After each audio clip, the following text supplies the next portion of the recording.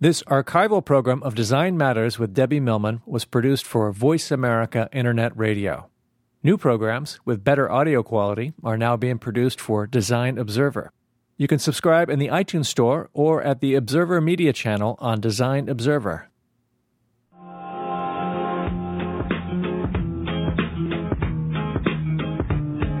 Welcome to Design Matters with Debbie Millman, the show that takes you inside the provocative and stimulating world of design and branding as it intersects with contemporary culture. Here's your host of Design Matters, Debbie Millman. We are, more than ever before in our culture, being constantly seduced by design. Our world is so saturated with design now that we can hardly separate ourselves from it. Though much of design is explicit and sometimes obvious, and yes, I am talking about the Target ads here, we hardly notice that in so doing, it is continually reorganizing us. I'm wondering now if it is possible that design is taking over the social role that music or fashion have served over the last half a century. It seems to me that design is becoming the most important, but also the least understood influencers of our culture and our consciousness today. The idea of what is intrinsically beautiful or cool or fat or blazon has become more elusive, more revolutionary, even controversial. No longer is beauty limited to a pretty face or a pretty package. Beauty has come to personify and reflect the social and cultural issues of our day. Now we end up defining a generation by the products they buy. Think of the iPod. Think of the Mini Cooper. Think of a BlackBerry. These products are no longer being differentiated by flavor or form or price. They're being differentiated by the difference they're making in our lives and the attitudinal difference it creates in the passionate zealots that participate in these new consumer cults. And what's interesting is these attitudes are cross-generational. Think about how we used to signify or segment generations. We had the boomers, we had Generation X, we had Generation Y. If you look at the generation now, everybody that's old wants to be young, everybody that's young wants to be old, and the generation is now far more attitudinal than it could be segmented demographically. And design has become the leading factor in that segmentation. Whether we like it or not, these objects, these BlackBerries, these iPods, these Mini Coopers, they're now also defining us. As we give style to our character, we do nothing more now than claim and renounce freedoms and choices. Style now ends up signifying our beliefs and our affiliations. And with choice comes affiliations, and with affiliations, here it come brands. Brands create intimate worlds. Inhabitants can understand where they can be somebody and feel as if they belong. Brands create tribes. In 2005, people can join any number of tribes in any number of ways and feel part of something bigger than who we all are individually. We can belong to the Callaway Club when we play golf, the VW tribe when we drive to work, the Williams-Sonoma tribe when we cook a meal, the Nike and Juicy clubs when we work out. I remember when I was a little girl and my dad drove around in his beautiful Porsche 911, I remember that when he passed another one on the road, he always acknowledged the other driver, and the driver always acknowledged him back. It was the private Porsche 911 club. But it wasn't just the Porsche club. It was the Porsche 911 club. Certainly, the hippest club going right now is the iPod club. When just a wee bit of the white headphones is visible to the passing crowds, everybody can look at each other knowingly and say, hey, I belong to that crowd too. I think Marty Neumeier stated it best when he confides his thoughts about sneakers and the sneaker tribe in his book, The Brand Gap. He says, as a weekend athlete, my two nagging doubts are that I might be congenitally lazy and that I might have little actual ability. I'm not really worried about my shoes, but when the Nike folks say, just do it, they're peering into my soul. I begin to feel that if they understand me that well, their shoes are probably pretty good. I'm then willing to join the tribe of Nike. But to see the world in brand tribes is to take possession of much, much, much more than just a theory of the world. It is to possess a theory of all the activity in it, perhaps an entire science, an ethology that could tell us everything we want to know about human behavior. And what would we find out if we were to analyze that style in regards to our culture and to human behavior today? And what the heck does design have to do with it? I think actually a lot. Design makes things move, but that is truly the least of its power. For the type of movement that design projects into objects has the intention to make other things move. Design modifies objects so they, in turn, can modify our culture.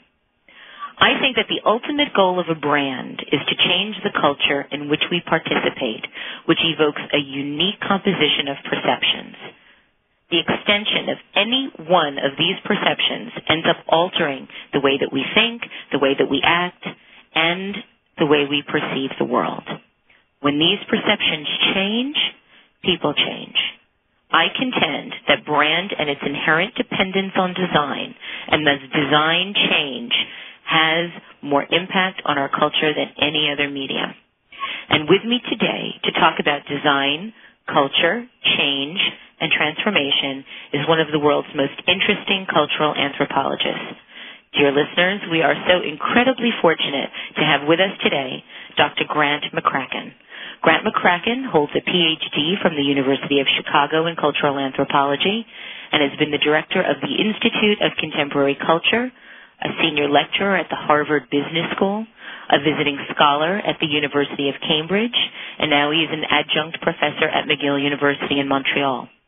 He is the author of 8 books, including Culture and Consumption, Plentitude, Big Hair, and Transformation. He's consulted widely in the corporate world for Coca-Cola, for IKEA, for Chrysler, for Kraft, for Kimberly-Clark, and he's a member of the IBM ThinkPad Marketing Advisory Council. This spring, Indiana University Press will publish a new book, Culture and Consumption 2, Markets, Meaning, and Brand Management. Welcome, Grant. Thank you for being here. Thanks for having me, Debbie. Well, today we're going to talk about everything. I'd like to start our conversation today by talking about, of all things, blogs. You have an exceptional blog, which can be found at your website at www.cultureby.com, and you are the author of 4 acclaimed books. So why a blog? I guess, you can't build a picture of contemporary culture unless you're prepared to be many blind men with an elephant. Which is to say, you want to keep going at things from different points of view, and blogging every day kind of forces that discipline. You keep returning to contemporary culture, you keep engaging with some small part of it, and you continue to kind of interrogate it until you start to build up these somewhat larger patterns in the hopes that those larger patterns will begin to cohere into something like a systematic concept of what we're doing. Of course, the postmodernists say that systematic concept is no longer possible, but as an anthropologist, I'm deeply wedded to the notion that there is a culture and that it's a single culture and that it has basic structural characteristics, dynamic as it is, and so I haven't given up the ghost on that one. What do you think are the basic structural characteristics of the culture that we're living in now? Well, one of the striking ones certainly is the extent to which we are now self-inventing, and that feels like the kind of the natural descendant of the individualism that's been transforming Western societies certainly since the 18th century. And and that's really the one to keep an eye on, because anthropologists are accustomed to looking at cultures which are very particular about who the individual is and can be. And at your moment of birth, you're kind of assigned certain gender and class and status and mythic identities, and you don't have a lot of choice about who you can be in the world. And that's obviously very different in Western societies, especially postmodernist ones, where the individual is underdefined. We don't insist that we know who a woman is or a man is. We say, well, there are many ways of being a man, many ways of being a woman. It's up to the individual to craft that identity by their own efforts. And I think to refer to your excellent opening, I think brands and design are one of the crucial ways in which we engage in that process of self-invention. Well, you talk quite a lot about self-invention. I actually have a quote here that I want to read. about self-invention and transformation. And this is from your book, Big Hair, and this is something from your introduction. And if you don't mind, I'd just like to read a couple of paragraphs and then talk about them. You write, we all now live lives of active transformation. This is one of the great accomplishments of our cultural tradition and one of the great joys of our personal lives. We change often and a lot. Increasingly, transformation has become the single constant of our lives. These changes are astonishing. We can go from being a person who cares passionately about her social life to someone who wants nothing more than a solitary walk in the country, spaniel in tow. From someone who never misses a Sunday Times to someone who hardly ever reads the local paper. From someone defined by her children to someone defined by her work. From someone who lives to be married to someone who lives to be single again. In most cultures, any one of these changes would be the work of a lifetime. In our culture, they all occur in a single lifetime, or even in a couple of years. And you then go on to talk about how this self-invention was at a time impossible. What changed in our culture to allow for this massive morphing? I think some of it is just a bloody-mindedness that's built into the Western tradition. There's a wonderful passage in a book by Sir Thomas Eliot called The Governor, in which he records what happens when a nobleman is walking through Elizabethan England, actually pre-Elizabethan, Tudor England, when a gentleman walks by and refuses to acknowledge the acts of deference that are given him by the subordinates on the street. And he says, nay, nay, men's hearts be free, and they will love whom they list, and all do murmur in consent as it were bees. What he's saying there is that this nobleman comes along and casts a scornful glance on the crowd that is supposed to defer to him, and you can hear Eliot recording the angry murmur of the crowd as they say, if I can use unparliamentary language for a moment, screw you, buddy, you don't know who I am. I know who I am, and when we give you this act of deference that defines you and defines us, we do it as a voluntary act. That's a kind of virus of individualism, of the individual's right to define themselves by their own efforts. I think, there it is in 16th century England. So it's been in our cultural tradition for at least 4 centuries, and I think it's, it often expresses itself as a kind of revolutionary impulse on the part of group. Wow. Group, right? So all women say, no, you may not engage in this kind of stereotyping, this diminishing kind of attitude towards women. Well, Grant, I'm going to ask if we can stop for a moment. I'd like to really come back and talk about this virus of individualism. It's actually the first time I've ever heard that term. I'd like to let our listeners know that they are listening to Design Matters with Debbie Millman on Voice America Business. We will be back with our broadcast after these messages. Please don't go away. Keeping you a step ahead of the changing world of business.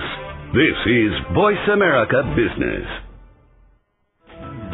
Tune in every Tuesday at 11 a.m. Pacific Time for Big Business Marketing for Small Business Budgets. Big Business Marketing for Small Business Budgets is completely dedicated to helping small businesses thrive and be more profitable. On the show, learn leading practices for bonding emotionally with customers and securing lifetime loyalty. This one-of-a-kind talk show is hosted by Jeanette McMurtry, author of the book, Big Business Marketing for Small Business Budgets, and John Cooper, veteran marketing and leadership consultant. Together, they will keep you up to date on marketing trends and how to create passionate customers for life. So log on to Big Business Marketing for Small Business Budgets with Jeanette McMurtry and John Cooper every Tuesday at 11 a.m. Pacific Time, right here on the Bottom Line in Business Talk, Voice America Business. The truth is that most Americans are truly misinformed about health-related issues. Do you know what your doctor is really charging you for? For the truth on what's really going on, tune into Life Lessons with Dr. Lawrence James Jr. every Thursday at 11 a.m. Pacific Time. On the show, Dr. Lawrence James Jr. will discuss everyday social and political issues that affect you. So won't you please join Dr. Lawrence James Jr. for Life Lessons every Thursday at 11 a.m. Pacific Time on the Bottom Line in Business Talk, Voice America Business. You're listening to BusinessAmericaRadio.com on the SurfNet Radio Network, brought to you by SurfNet Media Group, publicly traded under the symbol SFNM. BusinessAmericaRadio.com. Do you find that technology is hard to understand? Tune in each week to Tech Talk with computer geek John DeVore. Every Thursday at 3 p.m. Pacific, John will let you know what is new and upcoming in the world of technology, as well as teach you some simple things to help you use your computer to your advantage. From gadgets to gizmos and PCs to PDAs, tune in and get high tech with John DeVore and Tech Talk every Thursday at 3 p.m. Pacific, right here on the Bottom Line in Business Talk, Voice America Business. Are you tired of sitting on the bench? Are you ready to get in the game? Then join David Hayes and Jim Inman every Tuesday at 3 p.m. Pacific, 6 Eastern for The Coach, exclusively on BusinessAmericaRadio.com. The Coach is a program by financial professionals for financial professionals. Know the techniques used on the field by top financial professionals for personal and professional success. Get off the bench and join The Coach every Tuesday at 3 p.m. Pacific, 6 Eastern, live on BusinessAmericaRadio.com.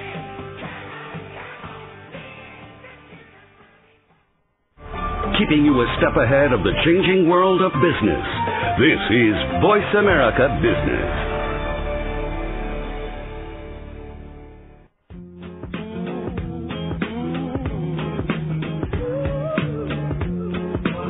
Welcome back to Design Matters with Debbie Millman. If you would like to be a caller on the show, dial toll-free at 1-866-233-7861. Once again, that's 1-866-233-7861. And now, back to the host of Design Matters, Debbie Millman.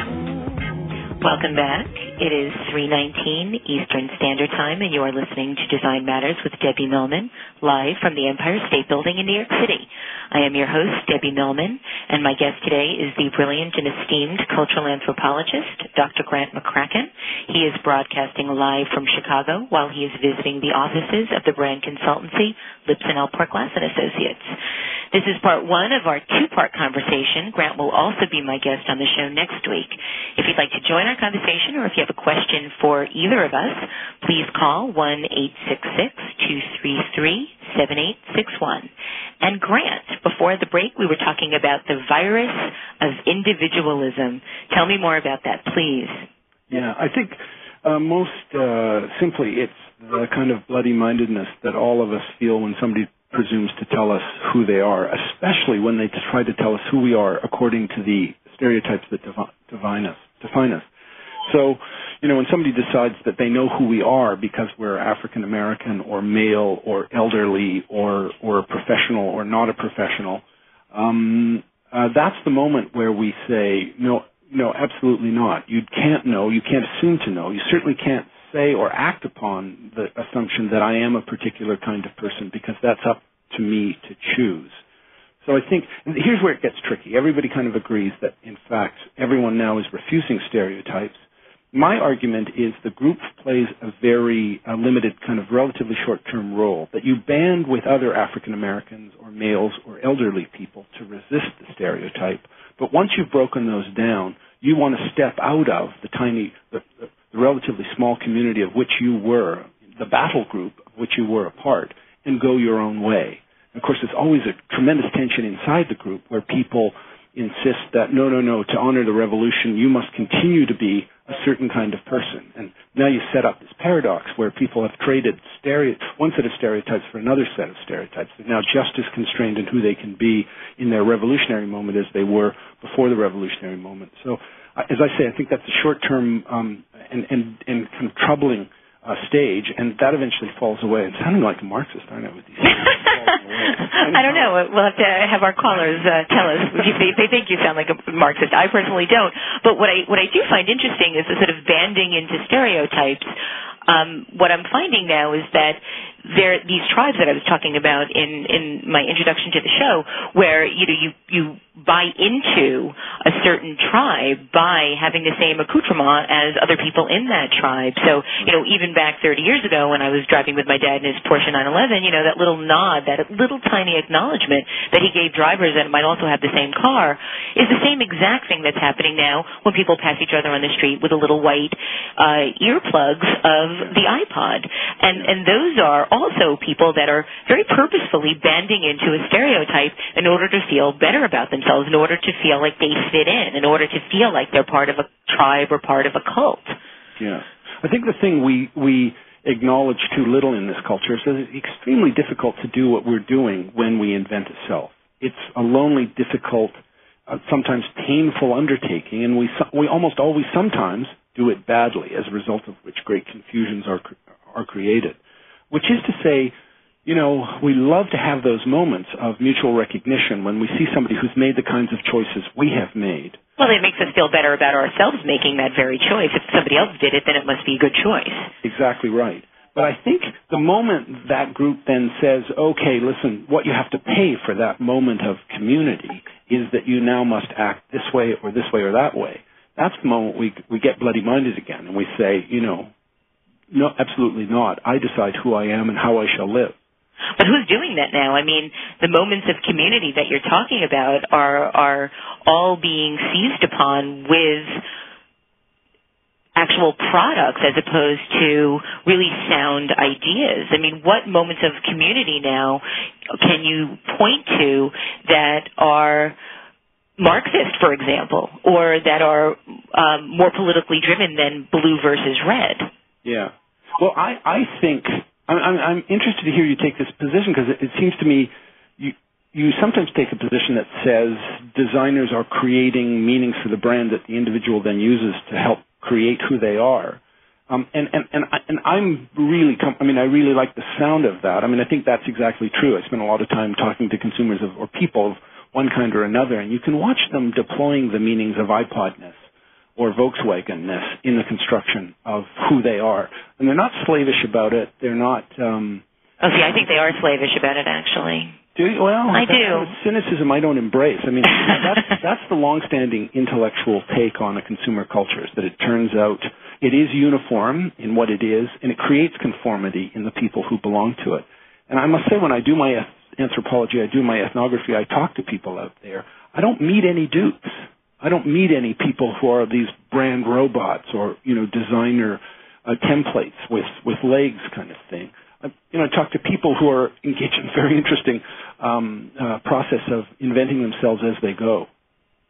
That's very interesting. So you really actually feel optimistic about what's happening in our culture right now?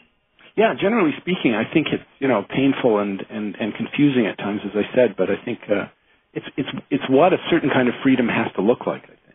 Yeah, I think that there's nothing more wonderful than having the choices that we, as Americans in particular, have. Because, where else can you go into a shopping channel and find, 78 versions of over-the-counter painkillers?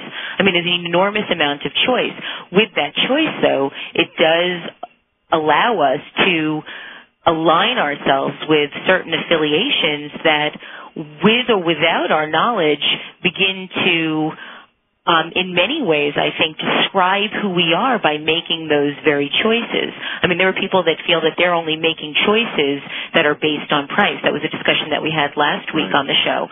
People that are absolutely certain the things that they're buying are things that they choose primarily because it costs less than something else and the value seemed to be of equal or higher value in terms of what they were going to be choosing.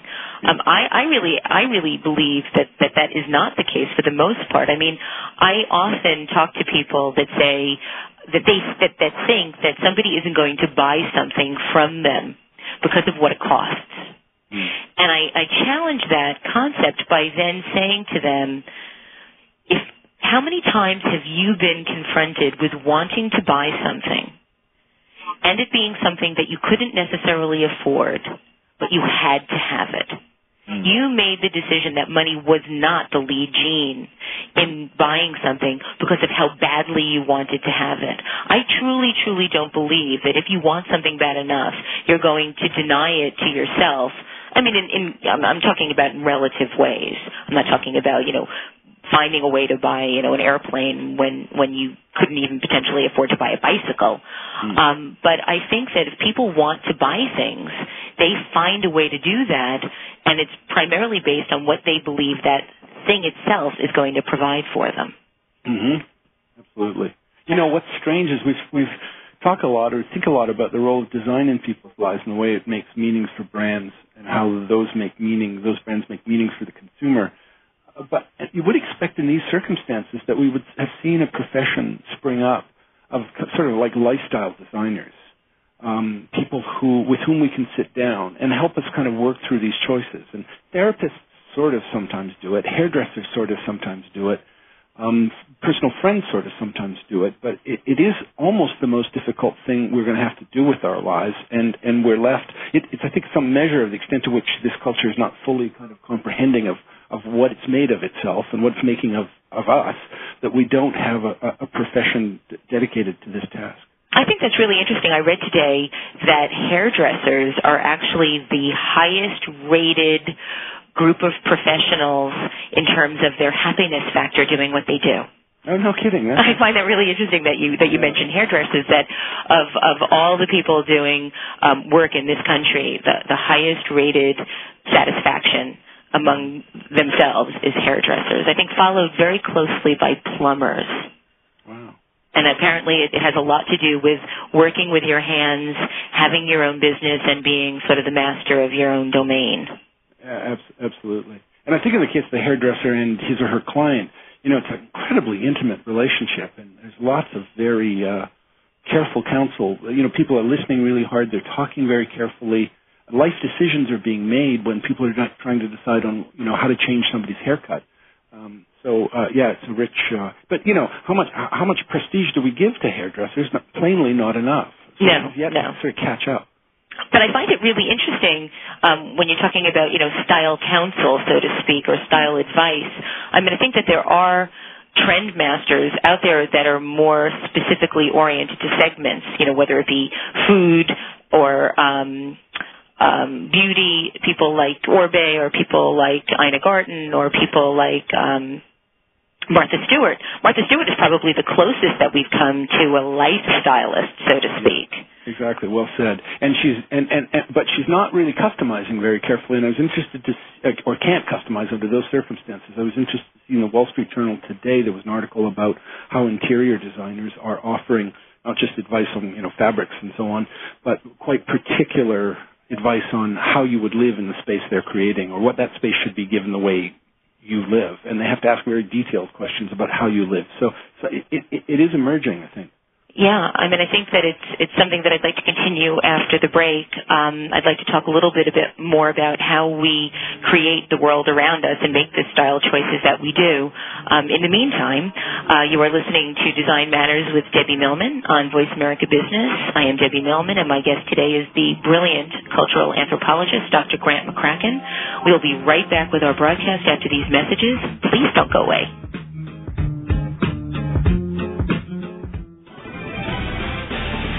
You're listening to The Bottom Line in Business Talk. Voice America Business. Join Jane Curry and Diana Young every Monday at 8 a.m. for The Last Word. When you listen to The Last Word, you won't feel as though you're getting a root canal without anesthetic. And you'll leave every show with tips about how to write, so you can get more promotions, make more money, and go home early. Learn how to add persuasive power to everything you write, from email to sales proposals, and get the praise and respect you deserve. So tune in and call in to The Last Word with Jane Curry and Diana Young every Monday at 8 a.m. Pacific, right here on The Bottom Line of Business Talk, Voice America Business.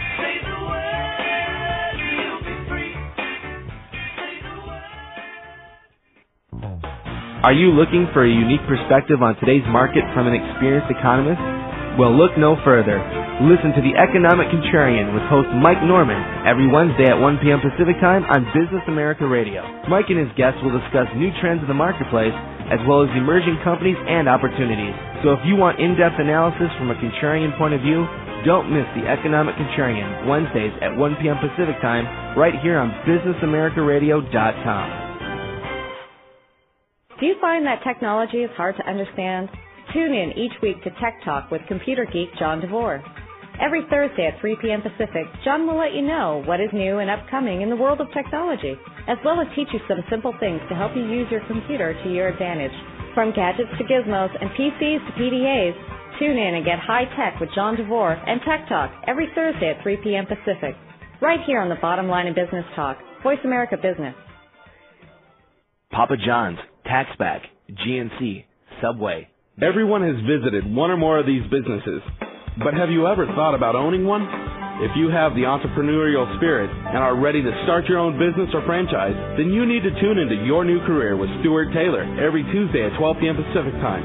On the show, Stuart and his experienced guests will let you know what is needed when starting your own business and how to make all of your business ventures a success. So tune in to Your New Career with Stuart Taylor every Tuesday at 12 p.m. Pacific Time, right here on Voice America Business. Keeping you a step ahead of the changing world of business. This is Voice America Business.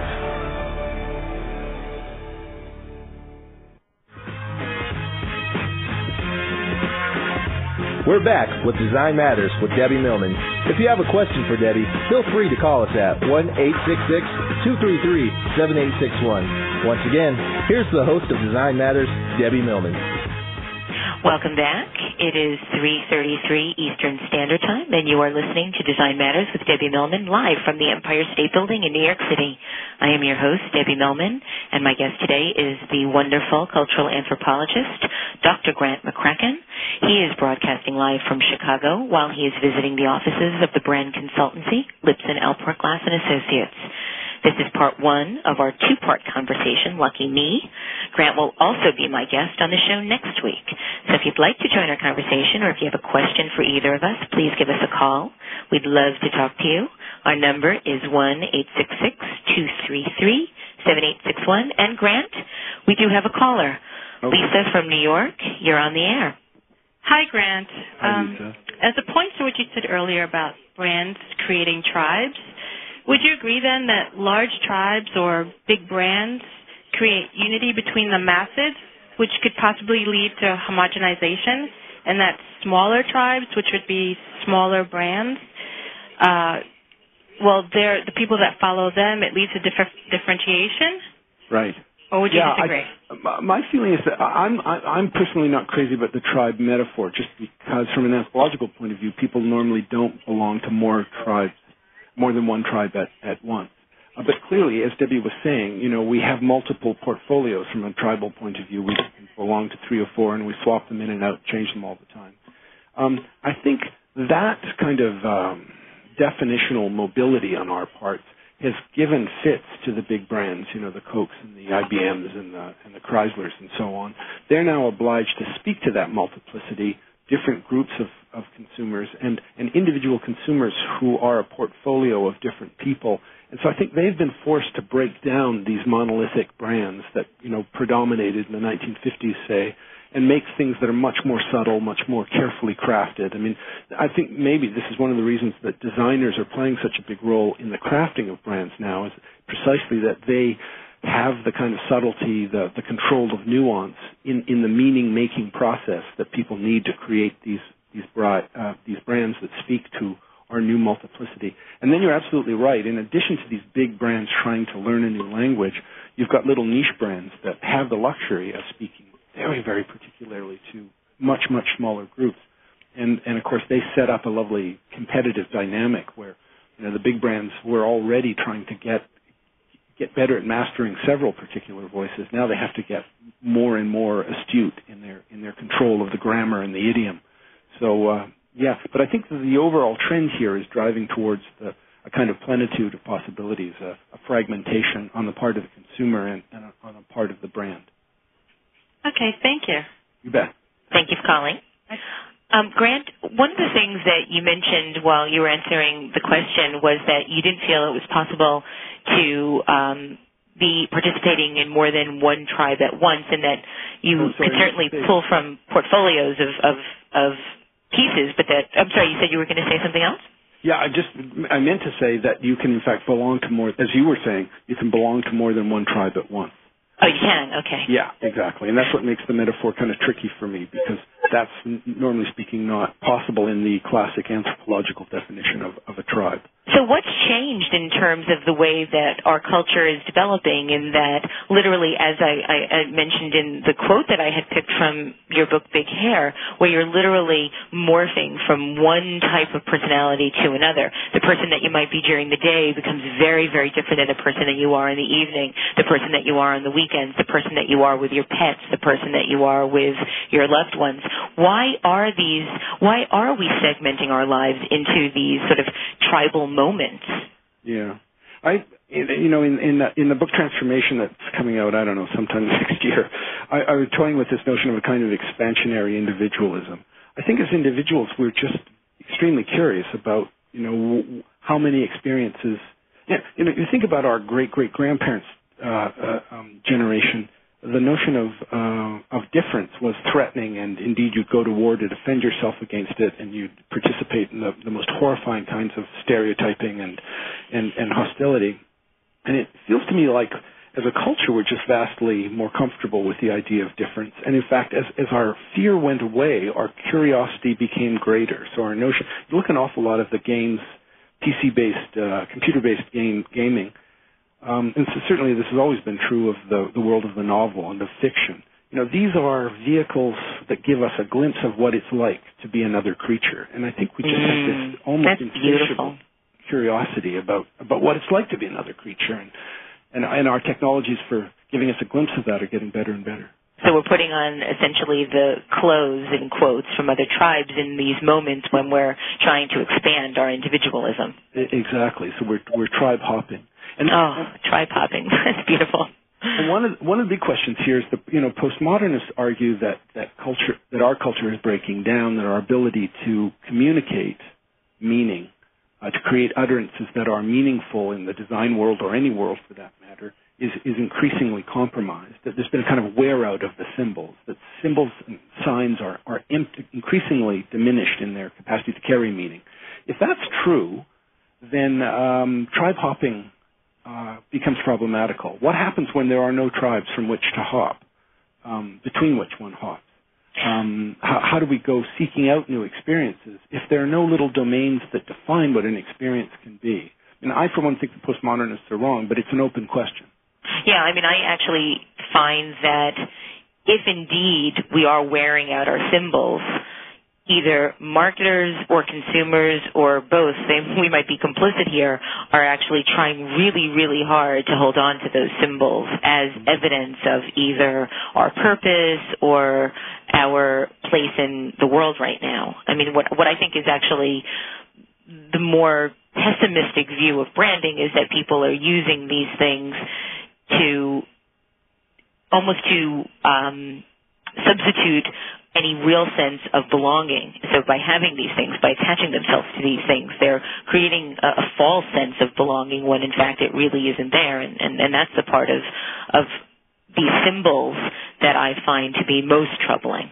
Yeah, it's a fair question. If the meaning-making machinery is actually breaking down, I think one of our empirical tests of this can be how it is that an ad can in the course of 15 seconds move us to, amusement or whatever it does. And my sense is ads, you can still use 15 seconds to pretty good effect, and that must mean that we're still a pretty robust culture.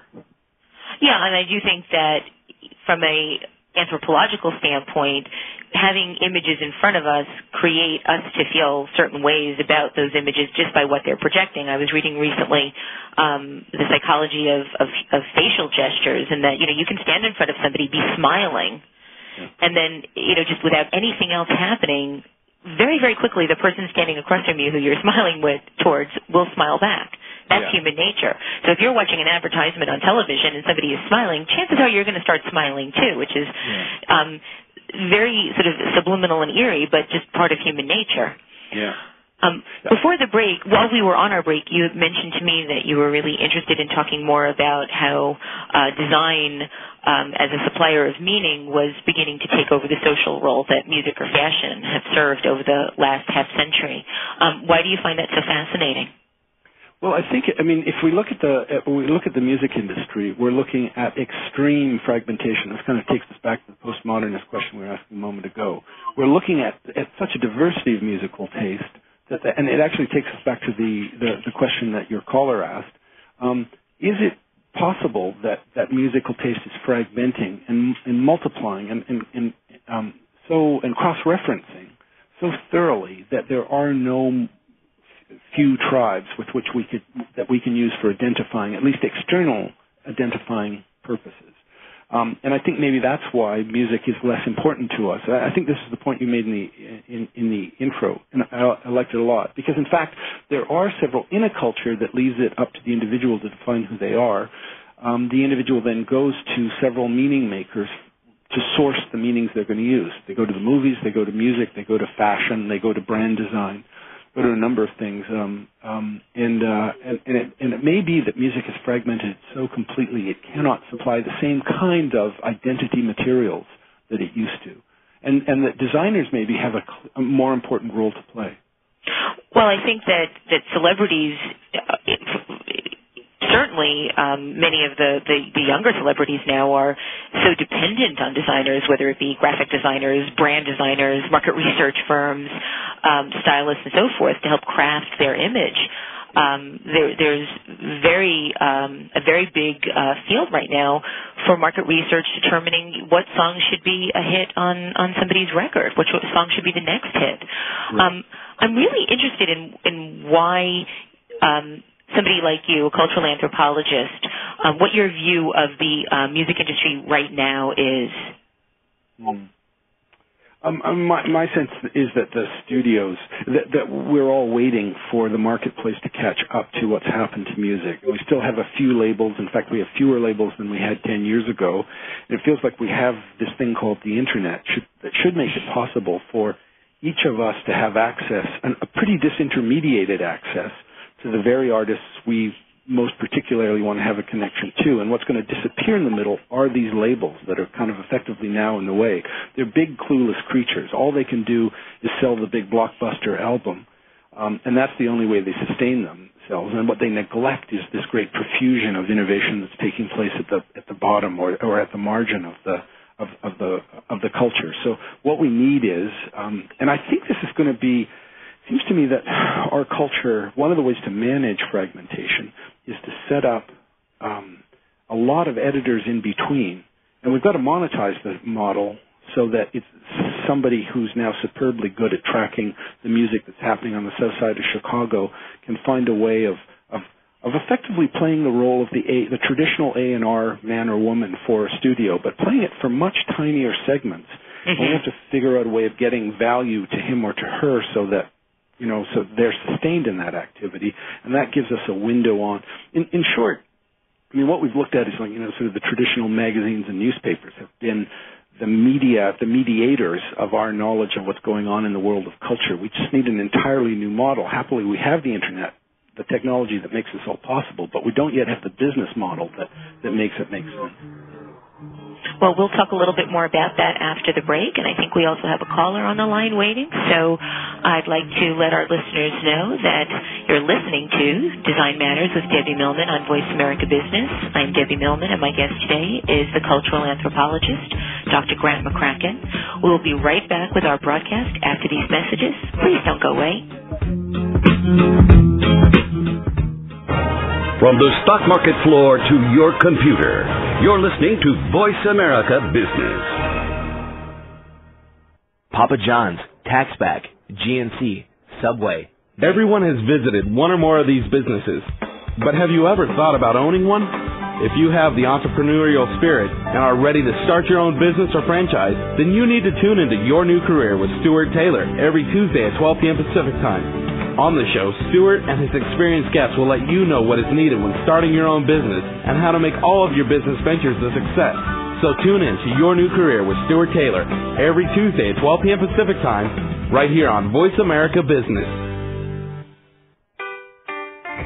Join Jane Curry and Diana Young every Monday at 8 a.m. for The Last Word. When you listen to The Last Word, you won't feel as though you're getting a root canal without anesthetic. And you'll leave every show with tips about how to write, so you can get more promotions, make more money, and go home early. Learn how to add persuasive power to everything you write, from email to sales proposals, and get the praise and respect you deserve. So tune in and call in to The Last Word with Jane Curry and Diana Young every Monday at 8 a.m. Pacific, right here on the Bottom Line of Business Talk, Voice America Business.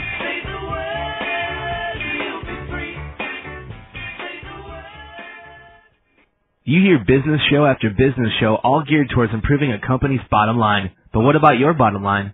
How come no one ever talks about that? Finally, a show dedicated to the worker, The Crow Show with Paul McLaughlin, The Work Wonk. Heard every Wednesday at 10 a.m. Pacific Time, The Crow Show is aimed specifically at the worker and their environment. From work skills and technology to dealing with bosses and coworkers, The Crow Show will give you insight on how to survive and prosper in today's workplace. The Crow Show with Paul McLaughlin, the Work Wonk, heard every Wednesday at 10 a.m. Pacific Time, right here on the Bottom Line in Business Talk, BusinessAmericaRadio.com. Achieve total wealth management.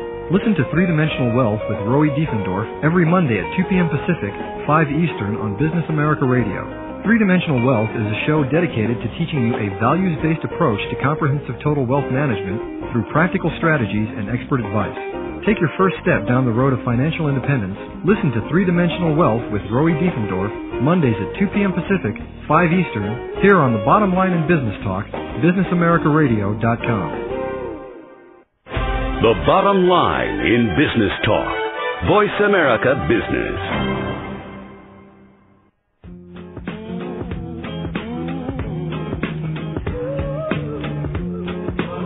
Welcome back to Design Matters with Debbie Millman. If you would like to be a caller on the show, dial toll-free at 1-866-233-7861. Once again, that's 1-866-233-7861. And now, back to the host of Design Matters, Debbie Millman. Live from the Empire State Building, you are listening to Design Matters with Debbie Millman, the only talk radio show on the air focusing on issues relating to graphic design, branding, and culture. I am Debbie Millman, your host, and my guest today, broadcasting live from Chicago, visiting the offices of brand consultancy Lips and L. Park Glass and Associates, is the esteemed cultural anthropologist, Dr. Grant McCracken. And Grant, we have a couple of listeners with questions waiting. We have Ray from New York. Ray, you have a question? Yes, I do. I'm just thinking about the conversation that you had, and lately I've been observing teenagers and even women in the Middle East with their new freedom. And I feel like in as much as people start to celebrate the freedom of choice with either, coming of age or political freedom, that over time they end up all making the same choice. Mm. So I'm wondering if there's something about our psyches that's more interested in the ability to choose rather than the choice itself, and if that might be dangerous for brands. Yeah, no, that's a great question, great observation, and it's certainly true if we think about the first moments of the youth culture that was created in our culture in the post-war period. In fact, teens were incredibly clannish; they were positively tribal in the choices they made. But I think if we look at what's happened to youth culture, through the 20th century into the 21st century, we see it just fragmenting like crazy. So I think in those early moments, freedom is always a frightening thing. It's especially frightening when you're the first generation to have at it. And so there is an inclination to travel in groups for safety. But I think, as you move on a couple of generations, people begin to feel more comfortable with using freedom in a more multiple way. Right. I just remember the old story about everyone in Russia was so upset about the lack of choices for even the simple things such as plates and silverware. And then after the wall came down and everyone was free, they opened up an IKEA, and then everyone once again had the same plates and cups. So I just wonder if there's something about the freedom to choose, which is more important than the brand you pick, and if that might be dangerous for brands trying to make a compelling difference. Yeah. I think if we went to Russia now, if we went to Moscow now, we would see vastly more difference than we saw just 10 or 20 years ago. So again, I think it's just that rigidity, that narrowness is a short-term proposition. Thank you very much. Thank you, Ray. Thank you for calling. And we have Mike on the line. Hey, Mike. Hey, how are you? Good. Hello. How are you doing? Mike, you have a question? Yeah. Can you hear me? Yes, we can. All right. I've really been enjoying this conversation. Dr. McCracken, I have a comment or a question, I guess. I tend to agree with you that I think the definition of tribes for today's society isn't necessarily applicable, because I think that tribes demand some sort of commitment from their members.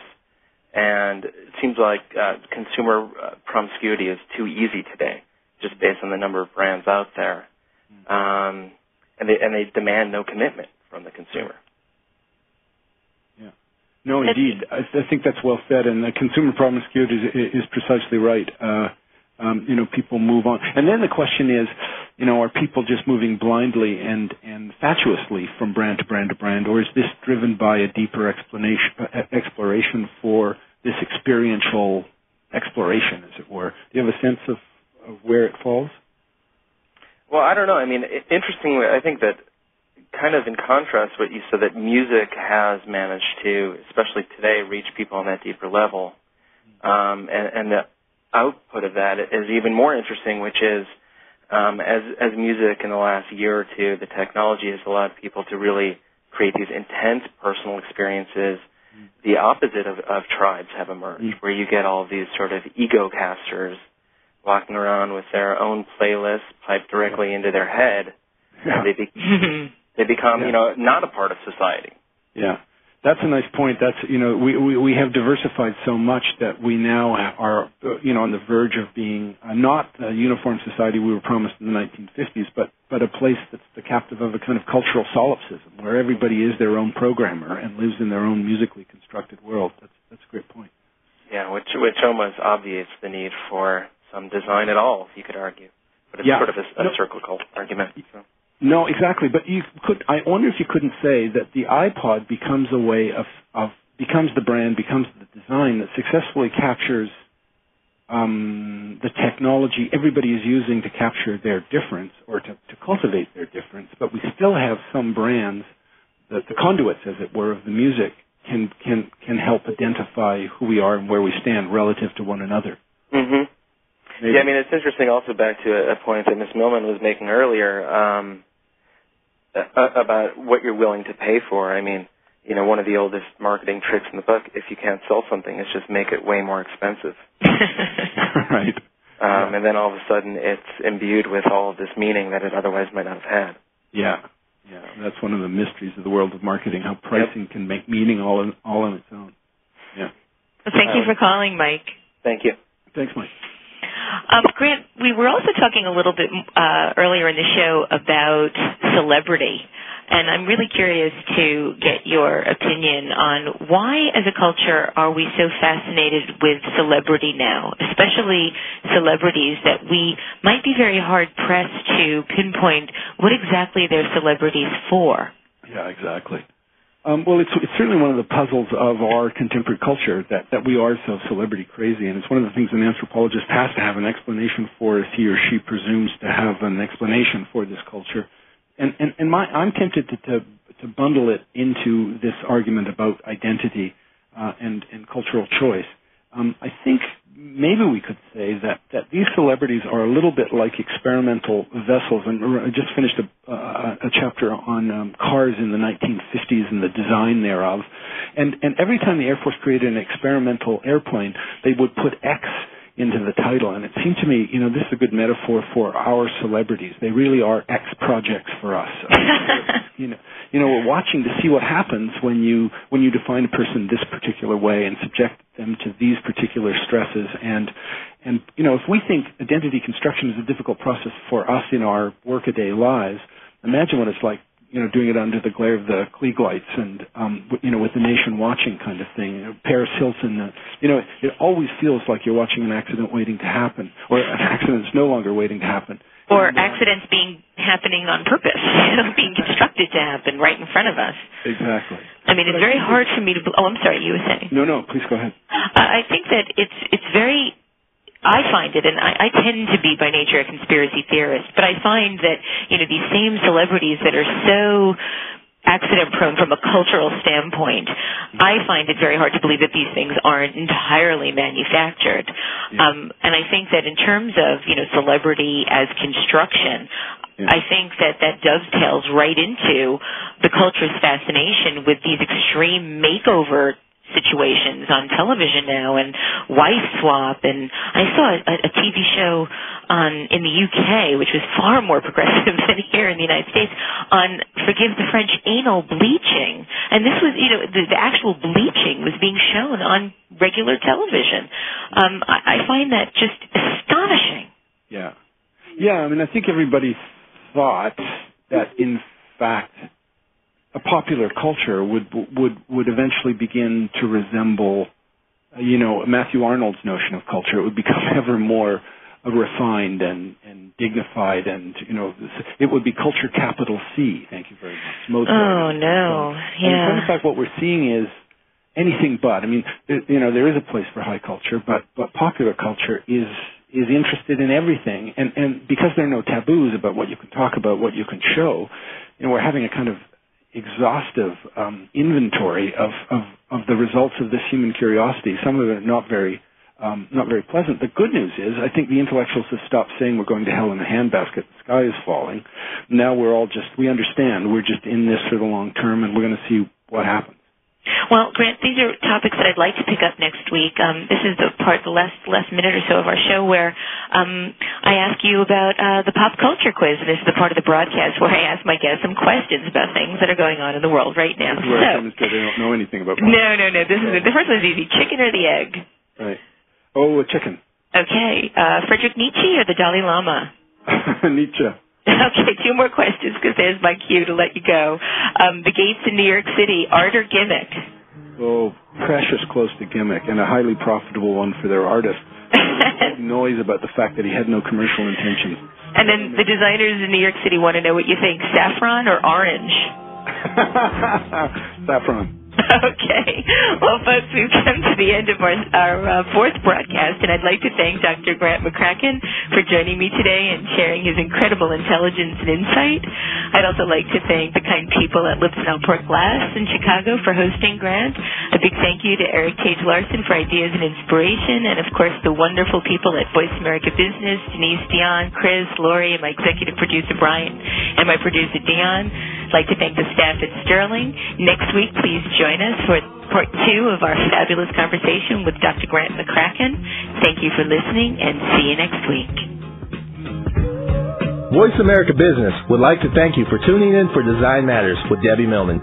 Be sure to listen every Friday at 12 Pacific Standard Time for another exciting hour of Design Matters, right here on the Bottom Line in Business Talk, Voice America Business.